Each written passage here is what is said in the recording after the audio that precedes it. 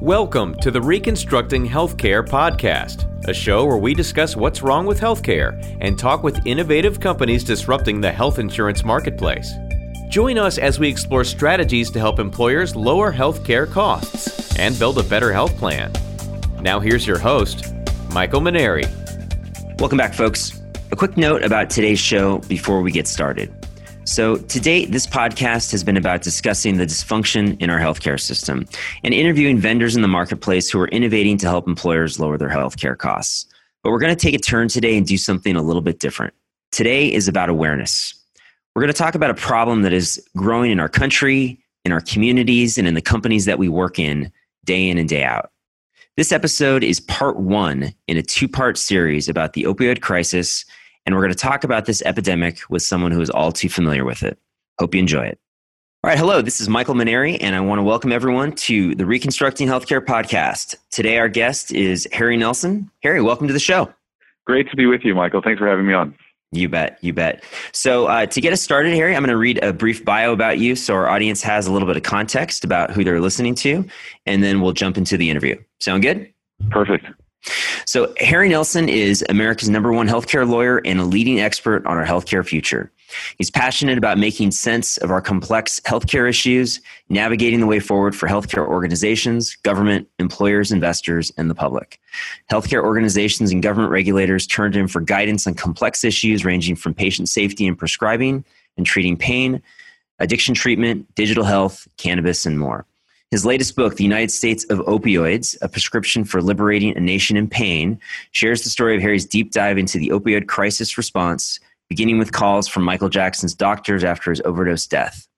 Harry was consultant on one celebrity overdose after another, eventually becoming known around the country as an expert in the crisis response and organizational turnarounds after rashes of overdoses and suicides in addiction treatment programs. His expertise and thought leadership has led federal and state regulators and policymakers to call on Harry for input on issues related to the opioid crisis, as well as other emerging healthcare challenges. In addition to founding Nelson Hardiman, the largest healthcare life sciences law firm in LA, he also chairs the board of Behavioral Health Association of Providers, an organization with 30,000 subscribers that works with government, nonprofit organizations, and the healthcare industry to develop standards to improve the quality and safety of behavioral health. All right. Does that about capture you? Anything else? I think that was a pretty good summary. I don't know. I'll try to live up to that. All right. Sounds good. So, Harry, you are a healthcare attorney, not the typical person we have on the show, but you're about to release a book on the opioid crisis, which I believe is under the radar of a lot of people. And I think there's a lot of ignorance about this problem, especially from an employer standpoint. So I'm really excited to get your perspective here and also some education on this. The name of the book, The United States of Opioids, A Prescription for Liberating a Nation in Pain. Before we dive into the content of this book, what inspired you to write it in the first place? It's definitely not a standard thing for healthcare regulatory lawyers like me to write books about what should actually be happening in healthcare. But what was happening for me personally was that the more involved I got in the different faces of this crisis, dealing with crisis response after overdoses and suicides, dealing with the just massive number of people struggling with addiction, unable to get help, the people in chronic pain, all of it, it became kind of an obsession for me. And I found that I was not content to just do what lawyers always do, which is wait for clients to come with problems and give advice. I felt like it was important to start getting a message out there. And it was what led me to get involved in starting the Behavioral Health Association of Providers to disseminate education and advocacy materials to try and change things. But ultimately, I found that I actually started off trying to write a different book, a follow-up on sort of the future of U.S. health policy. And I couldn't take my mind off of trying to do something about the number of people dropping dead, the number of people just unable to get relief. And I felt like it was important to add one more perspective that hopefully helps make sense of the issues. I've read the book, and so I'm glad you did. I think I'm definitely a more educated person after having gone through it. But for our audience out there, let's just start with the basics. What type of drugs fall under the umbrella of opioids, and why are they so dangerous in the first place? Opioids have a fascinating history as a drug category. They actually include, when you use the word opioids, you're including both natural opiates from the opium poppy plant, and then all of the derivations, things like both legal and illegal, things like morphine and heroin, which are essentially derived from the plant by processing it with other chemicals, and then these purely synthetic forms, again, both legal prescribed and illegal, things like fentanyl. We see like a whole range of both prescription medications and illegal drugs that have been with us. They've been with humanity for at least 5,000 years. They're one of the oldest medications out there, and they've served a lot of valuable purposes over the years. They were the main way of stopping diarrhea. They do address pain. They've led people to sleep better, have an easier death. The problem is that they are massively addictive. And so the problem that we've encountered in the last 20 years in America is that our pharmaceutical companies realized a massive opportunity to make profits by promoting them, and that spurred what had been an existing problem already with opioid addiction into one of the fastest growing killers in the country, both accidental and suicidal, and just has sort of grossly expanded the problems of overdose deaths and addiction as a result of that. So we're trying to get out of the immediate problems of heavy numbers of overdose deaths. We had over 50,000 Americans die of an opioid overdose last year across all the both prescription and illegal categories of opioids, and another at least 12 million Americans with this opioid-specific addiction among all the many other addictions. And so we're trying to figure out how to do something about that because the numbers just keep getting worse and worse year after year. And one of the things that was really surprising to me in the book was that this is America's second opioid crisis. Do you want to talk about the first crisis and kind of how it developed and how it was addressed? This was one of the things that I learned as I was doing research for this book to provide some context. It was an education for me. So you go back into the 1700s and 1800s, opioids were one of our main forms of medication back then. Back then, it was opium powder given to soldiers in the Revolutionary War and the Civil War. It was things like laudanum, where you take brandy and mix it with opium or other alcohol. And then in the late 1890s, when we have syringe needles, for the first time, you get morphine and heroin. Heroin actually, even though we think of it as a street drug, it was actually a Bayer. The German pharmaceutical was one of their first major over-the-counter drugs in the market. So what started to happen in the late 1800s and early 1900s was there was not just American, but international awareness that opioid addiction was a huge problem. You had the opium wars fought between Britain and China to basically force China to accept importation of British opioids that were keeping roughly at one point a quarter of the Chinese male population addicted. And so what happens around 1908 is that the U.S. signs on to a law called the Harrison Act, which puts high taxes on heroin and on other opioids to try and stop the consumption of them. And what happened was you had a huge number, hundreds of thousands of people in the U.S. who were addicted to one kind of opioid or another, and they were depending until that time on getting them from their doctors. And so even after the government made them illegal, people continued to get opioids. They just got them as a prescription for doctors. And the rationale that doctors had was that they were prescribing to keep people maintained so they didn't have to go through the discomfort of withdrawal. And so the government was unsatisfied with the fact that opioids were still flowing freely just under this cover of being prescribed. And so this crackdown began in the 19-teens where there would be undercover agents going into doctors' offices and then arresting doctors, charging doctors.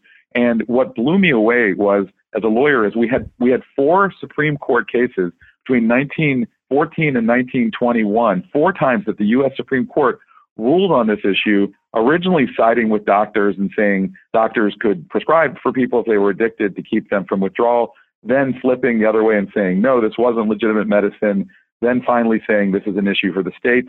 And in the meantime, we had a whole generation of doctors who were really scarred by the experience of being terrorized by the government and unsure what to do. I think when you look at our current opioid crisis, you can very much see the reverberations of everything that happened 100 years ago. We have this very conflicted attitude about treating addiction, about treating pain, about what doctors' roles are in this process. And I think I really think that I put that in the book because I think that when you add that layer of context, it sort of explains this pendulum swing that we have in this country in our attitudes towards addiction and pain. And it also helps us kind of figure out that there's a tension here that we're going to need to be paying attention to find some middle ground. That's exactly what it was. It was good context to see that this is something that we had dealt with in the past. We made an attempt to deal with it, but then it came back. So let's fast forward to the 80s or 90s, when it kind of reared its ugly head again. So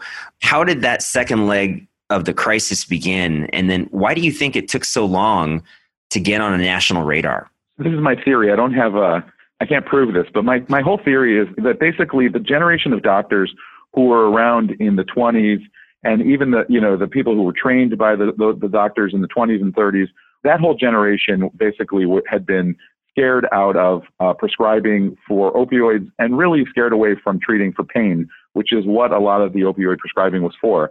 So it's finally, by the time you get to the late 70s, the 80s, you have doctors who don't remember that earlier period. And we start hearing a lot about how pain is being undertreated. And you see the formation of medical societies for the first time that are focused on treating pain, and a whole movement of both patients dealing with chronic pain and doctors dealing with it. By the way, one of the interesting things that I think ties into this is you see a rise in complaints of chronic pain and disorders, all these various disease states that involve serious pain emerging and getting worse and worse. So by the late 80s and early 90s, you have a consensus that we've got to treat pain. We started talking about pain as a fifth vital sign, essentially saying that measuring a patient's pain and managing it was as important as managing their blood pressure and their breathing rate. And so that culminated in the Joint Commission, which certifies hospitals, requiring hospitals to survey patients on their pain as a condition of being certified for Medicare. So basically what happened was this whole movement about how we treat pain led to more and more focus on making sure patients were satisfied. And so inevitably, when you ask patients about their pain, we all inevitably as human beings have a positivity bias, and nobody says, or very few people say their pain is on a scale of 1 to 10 is a 1 or a 2. I was talking to a doctor yesterday, and she said to me, she's a pediatrician, she said, kids are the only people she knows who, sitting there clearly miserable after having an appendix out, will sit there and grimace, that they're completely fine. Adults, not so much. We asked for the medication. So what happened was it started being given out, and it took a long time for us to see the data moving, that the death rates were going up. It really is only in the early 2000s that we first begin to see reports of both overdose death rates, and addiction, just generally opioid dependency, getting any attention at all.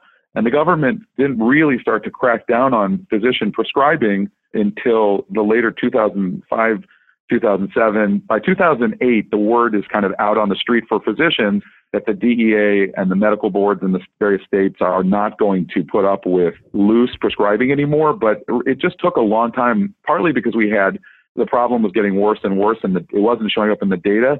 And one of the lessons of this whole experience has been that we don't have good data analytics. We hadn't been tracking and looking for overdoses in particular, and we weren't attuned to the problem of dependency. And so we're not only now sort of updating our data collection infrastructure to capture that data. That leads to my next question, which is, I think the data is a little bit better now. So how big of a problem is this right now in our country? Can we quantify it? The last year we have data for sitting on this call is 2017. We had 49,000 opioid deaths across all categories of opioids. When you look at the total number of deaths, by the way, that relating to all drugs, the number went up to 72,000, and that's not including alcohol, which is another 80, 90,000 deaths. But the opioid-specific number of deaths is about 2/3 of all drug deaths. And then the addiction problem, opioids are also about 2/3 of all substance use disorders. And so that's the 12 million number out of a total of 20 million addictions, substance use disorders. And then the last number that I think is important to track is the reports of chronic pain, because that's the sort of other side of the coin here of people who are not getting the medicine they need and are suffering in pain. And 50 million Americans, 1 in 5 adults, reported that it was a significant issue in their lives in the last 6 months. 20 million of those people said that in the last 6 months, their work or life activity has been impaired most or limited most or all days. by virtue of chronic pain. So those are the numbers that make me think this is an unprecedented public health problem in America. I think it's a natural question to think, how did we get here and who's to blame? And you kind of talked about how we got here. But one of my takeaways from reading your book is that there's no one person or entity to point a finger at. In many ways, it's kind of a self-inflicted crisis, and there's plenty of blame to share and a number of different villains. Do you want to talk about some of the key contributors to the problem? Yeah, so this is a place where I'm a little bit in of a different voice than a lot of what's out there in the media right now. Most of the media coverage until now has been focusing on Big Pharma, on Purdue Pharmaceuticals, the manufacturers of OxyContin, as a true villain, and other pharmaceuticals. There's a criminal trial going on right now for the CEO of Subsys, which was a fentanyl sublingual spray. So there certainly is a lot of blame to be placed at the feet of the drug companies that aggressively marketed opioids beginning in the late 90s. But my perspective is that that's only a small part of the problem. The problem is really structural and systemic. One of the things I talk about in the book is that we really have to look at our government's failure, both in terms of the FDA in policing drug manufacturers and the DEA, which basically terrorized physicians to get them to stop prescribing, while it was absolutely ignoring the response from drug dealers to start importing black tar heroin and fentanyl in unprecedented numbers, and also stifling research on alternatives to opioids. Ultimately, we can thank the government for that, those pain surveys and the official status of pain as a fifth vital sign. So I really think that we have to look at the government. With regard to physicians, a lot of people there's also been a lot of negative coverage of physicians being sloppy. I think we need to look at our medical schools and our medical education system and acknowledge that doctors haven't been trained on it, haven't been trained on prescribing for addiction or for pain or treating pain with non-pharmacologic options. And we need to look at the whole new set of standards that need to be developed, right? We're starting to look at pharmacies as a point of safeguard in this process. And for me, the biggest element that we never talk about is the insurance companies and the role of payers. I wanted you to talk about that because my audience here is an audience of employers, brokers, consultants who represent payers who are the employers, but ultimately the insurance companies are the intermediary, right? And they're the ones paying providers. So I thought that was such an interesting insight in the book and would love for you to expand on that. Yeah. So I'll share with you a story. I was talking to a senior executive, and I won't say which health plan, because what he said to me was quite shocking. And I think it's really telling about the attitudes in the health plans. He said, Harry, the challenge that we're having as a payer is figuring out whether we're going to be viewed as a victim or a perpetrator in the opioid crisis. What he meant was that there's a level on which the insurance industry can look at itself and say, we were deluded by, these doctors who were prescribing because the drug companies pressured them, and we paid for all of this bad care. Think of how much we would have saved and how much more efficiently we could have operated if we hadn't had to pay for it. But the other side of the coin is that it was insurance companies that were enabling troubling amounts of prescribing that was leading to addiction. Insurance companies do such a good job of policing claims when their own financial risk is on the line, but they did not seem to lift a finger to stop the prescribing over pills. And one of the theories that's out there, and I am a subscriber, is that insurance companies favor pharmaceutical solutions because it's a lot more expensive and a lot more complicated to provide non-pharmacologic support. So whether that means giving people access to things like acupuncture and chiropractic and physical therapy and neurofeedback, there's all kinds of other ways to treat pain that would help people. But insurance companies like pills. Pills are easy. They're relatively cheap. They can be managed efficiently. And so I personally think that we need to look at the role of insurance companies and put pressure on our insurance companies to do better in providing access to treatment for addiction and treatment for pain. The example in the book, and I have it bookmarked here, had to do with Medicare for a very painful condition. There was a alternative therapy. I think it was IVIG, kind of an infusion. Yeah, I was very involved in this fight. This is still an ongoing fight, by the way, but the work on intravenous immunoglobulin, IVIG, really opened my eyes to what a troubling place our insurance system can have Because if you are somebody who gets one of these severe neuropathies, like for example, patients who are waking up in the middle of the night with just absolute burning sensation, extreme pain in their arms and legs, the only treatment that allowed them to have a functional life was this infusion therapy, IVIG. And they needed it every 5 weeks or so. And it's not an inexpensive therapy, but the alternative was to just, give them tons of opioids that were much, much cheaper, but kept them basically in bed 16 hours a day. And so the doctors who I was working with were getting denials of coverage. And we put together a huge case. We had video depositions because a lot of the patients couldn't make it to court. We had some come in, the ones who could get there and walk into court came and testified. And I had the judge literally in tears over the denial of care to these patients. And we're still arguing about whether this should be covered. And there's a complicated financial issue, but there's a fundamental human suffering issue when you deny people access to alternative medications for pain. The insightful part is, look, it may be cheaper, but in the long run, if it causes suffering addiction, are we making the right choice?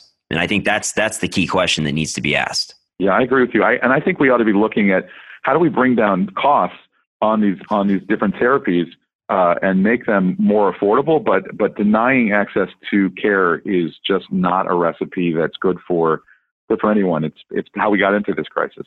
What's the national government response to this issue so far? This is actually an issue where we've gotten bipartisan support for a few interventions. The big things that you see both in the reports and in the funding through the two big bipartisan bills that passed have been things like Narcan, spreading the access to the overdose reversal drug, making that available not only in healthcare facilities but with first responders, getting it into the hands of patients and funding that. We've seen a big push for another pill, medication-assisted treatment, mostly in the form of buprenorphine, things like Suboxone, to treat addiction and get more people treated with Suboxone. We've seen a call for early intervention throughout at schools, beginning in middle schools, and a push for new therapeutic devices as alternatives to opioids, both medical devices and drugs. And those have been some of the primary responses, the data analytics improvement that I mentioned, and increasing access to addiction treatment. That's been a huge push, right? One of the most important parts of the whole story around the Affordable Care Act for me was that 9 Republican senators joined the Democrats to oppose the rollback of Medicaid that some of the Republican Party had wanted. And the Republicans like Rob Portman from Ohio and Shelley Caputo in West Virginia, who did so, justified it in terms of opioid crisis response. And so what we've seen is that all the states are acknowledging a massive problem of dealing with people suffering from addiction on the ground and the need to expand Medicaid. So that's been a huge part of the solution. So those have been the kind of official government responses that have been more or less unified. But I would assume, based on what I read in the book, but you're of the opinion that a government solution on this isn't going to be enough. Yeah, that's kind of my overall point of the book is, I think all of those things are good policy and they're all the right things to do, but they aren't. If we're asking ourselves, how are we going to move the needle on the number of people who are dying and the number of people who are addicted and suffering, I think we need to look beyond healthcare. I don't think that is a problem that healthcare can solve. One of the things that was most disturbing to me that I discovered in my research was and this is a fairly recent September 2018 study from the University of Pittsburgh that showed a 40-year rising exponential curve of drug overdose deaths across all drugs. And that goes back to the late 70s, early 80s. And what it means is that the problem is not opioid specific, which is what all of these government responses are.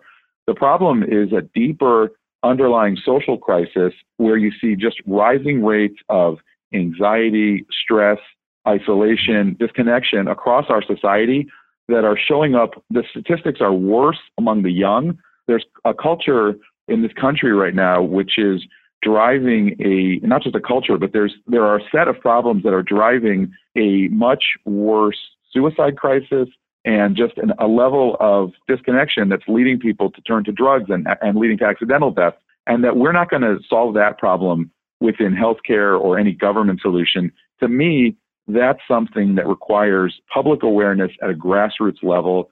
That's something that we need to take on in our own lives, in our families, in our schools, in our workplaces. not just think of as a healthcare problem, but really as a societal challenge that everybody needs to be part of addressing. I agree with that. And just from a public awareness, campaign, I literally 45 minutes ago got off the phone with a client and I brought this up, the opioid crisis, and asked them if they were aware of it and how it might, impact them as an employer. And to be honest, the answer was no. And so we talked about it. We did a little education, but I do think this is under the radar for a lot of people. Let's bring it back to the employer for a second, right? If I'm a business leader, I'm a CEO, CFO, I'm, a VP of HR, and I'm listening to this, I might be saying to myself, well, I don't see any of my employees overdosing, so I don't think we have a problem. What would your response be to that person?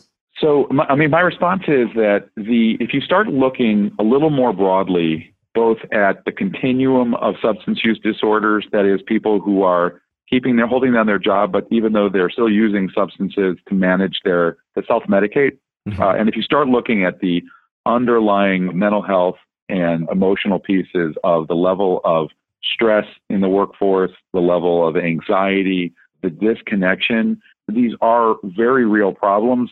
And one of the things I say in the book is that I think many of us live in a state of shame about bringing them to our coworkers, let alone to our bosses and into our workplace. And so I think if employers took a hard look, they would see that this problem is right there. It's just that people are afraid and ashamed to bring it up. That's before we even touch one step removed what's going on in people's families and other people who employers are covering on their health plans.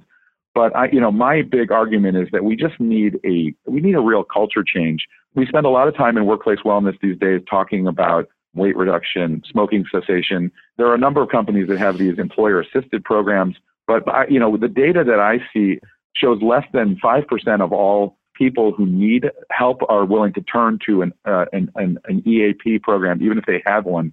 And so I think we just need to have a real culture change in the workplace that says to people, this is a safe place to share what you're dealing with. We can support each other. Because the irony of people being so alone with these issues is that part of the solution is just the connection itself, right? Is being seen and being able to talk to people. And that's not the full answer for everybody, but that would take us a huge step forward on this whole hidden problem.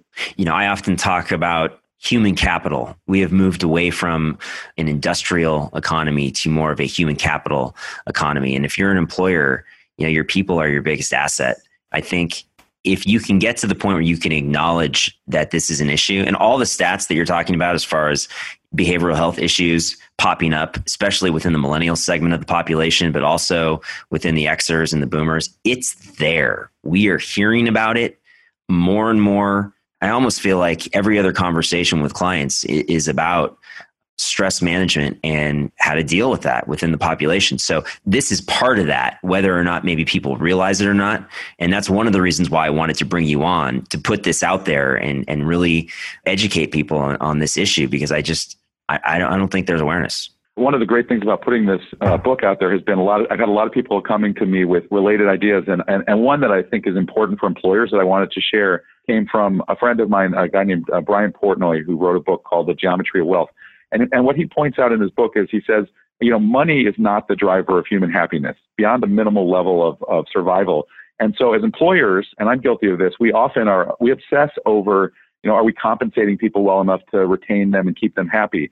And what he says in his book is that there's really 4 sources of human happiness, and those are all inextricably tied to the workforce. They are 4 C's: connection, control, context, and competency. And what he says is what makes us as people happy is when we connect with other people, competency is when we feel good, when we feel we have something to add. Our jobs lead to our happiness. Context, meaning having a sense of purpose in what we're doing, that leads us to being happy.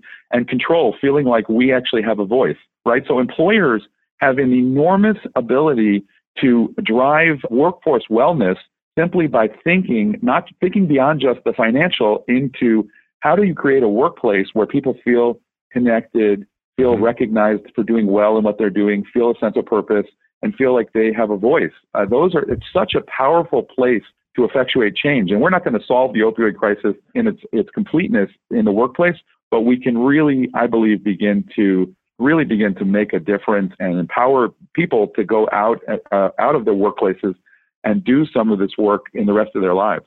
The other things that, employers can do is really start to think about, when you think about wellness, expand your horizons. You have to think about behavioral health, stress management, and incorporating resources for people and marketing those resources so people know if they need help with someone, there's a place to go. Yeah, 100%. Making the resources available. And I would say also just, I think it's important for people in leadership roles to be vulnerable and actually use those resources. And I think that creating a culture where people feel safe about using the resources is critical to making sure that they're actually getting implemented and used.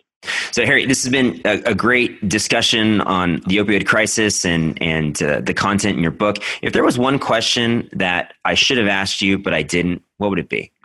I mean, one of the things, I guess the question of what should people on this call, is there anything that they can do in their lives? That's a question that I hope people are asking, right? For me, the most frustrating thing watching the coverage, because you can't go more than a day without seeing a major media story on the opioid crisis, is what can I do about it, right? Getting out of that mode of, how do I get out of that mode of just being a passive observer? And what I would say to that is, I think the first step is awareness, is getting more aware, not just of the pieces that the media is showing, but of all these issues that you and I have been talking about how people can proactively make changes, how we can become agents of intervention and prevention in the lives of people around us. No one person or one part of our system is going to solve this crisis, but it's a project that we should all be trying to figure out how we can be part of. So I hope that's helpful. And I'm grateful to you for having me on today, and also for the work that you're doing to get people to rethink healthcare and healthcare in the workplace. Appreciate that. So this is a great book. Where can people find it? Where can they learn more about you, the book, The Opioid Crisis? The book is on Amazon, The United States of Opioids, Prescription for Liberating a Nation in Pain. It's going to be in Barnes & Noble and a number of other bookstores. I think the airport bookstores, Hudson's, are going to start carrying it next month. If people want to see more about my work, my personal website is harrynelson.com, has a lot about the book. We have an assessment tool there on the website that lets people assess their readiness for the opioid crisis response. I also have a site called notanotherstat.com, which is really about some of the broader efforts we're making to change policy and create resources. Great. And your firm's name is Nelson Hardiman as well. Oh, sorry. And my law firm is Nelson Hardiman, nelsonhardiman.com. So you can find me there as well. And I'm always happy to try and answer questions people have about healthcare specific problems. Excellent. And so I would be remiss if I didn't mention that all proceeds from the sale of this book go to support a nonprofit that is involved in the opioid crisis. Do you want to spend a minute just talking about that nonprofit? Sure. So it's actually we're supporting a number of organizations. We've been working closely with an organization called Young People in Recovery, focusing on resources for families and young people, because that's such a critical piece of this puzzle. Some of the funds are going to the National Association of Recovery Residences, which is an outstanding organization we've been working with to address the housing piece of recovery. We're working also through the Behavioral Health Providers Foundation. It's an organization I was involved in creating that's putting out resources on workplace wellness, a lot of resources on incorporating counseling and psychosocial community into medication-assisted treatment, and just doing work to develop more standards and protocols for safer, more effective treatment. Awesome. Great. So to our listeners, I definitely recommend everyone check out this book, if only to educate yourself so you can be better equipped to protect yourself, your family, and your friends from the dangers of opioid addiction and abuse. Harry, on behalf of our listeners, I want to thank you for taking time out of your schedule to join us. Been a great, informative discussion. Thanks so much for having me on. Really a pleasure. All right. And to our listeners, we hope you enjoyed this episode of Reconstructing Healthcare. And with that, we'll sign off. Wherever you're at, we hope you have a great day, and we'll talk to you next time. Thanks for listening to this episode of Reconstructing Healthcare. If you liked what you heard here, please subscribe to our podcast on iTunes, Google Play, Stitcher, or your favorite podcast app so you never miss an episode. If you're interested in continuing the conversation, please visit us at www.reconstructinghealthcare.com, where you can access the show notes for this episode and links to Harry's personal and company websites, as well as a link to Amazon where you can purchase his book. Lastly, if you're enjoying the content on the show, please take 5 seconds today, open up the podcast app on your phone, go to our show's page, scroll down to the bottom of the page, and let us know what you think with a review. Thanks again, and we'll see you next time on the Reconstructing Healthcare podcast.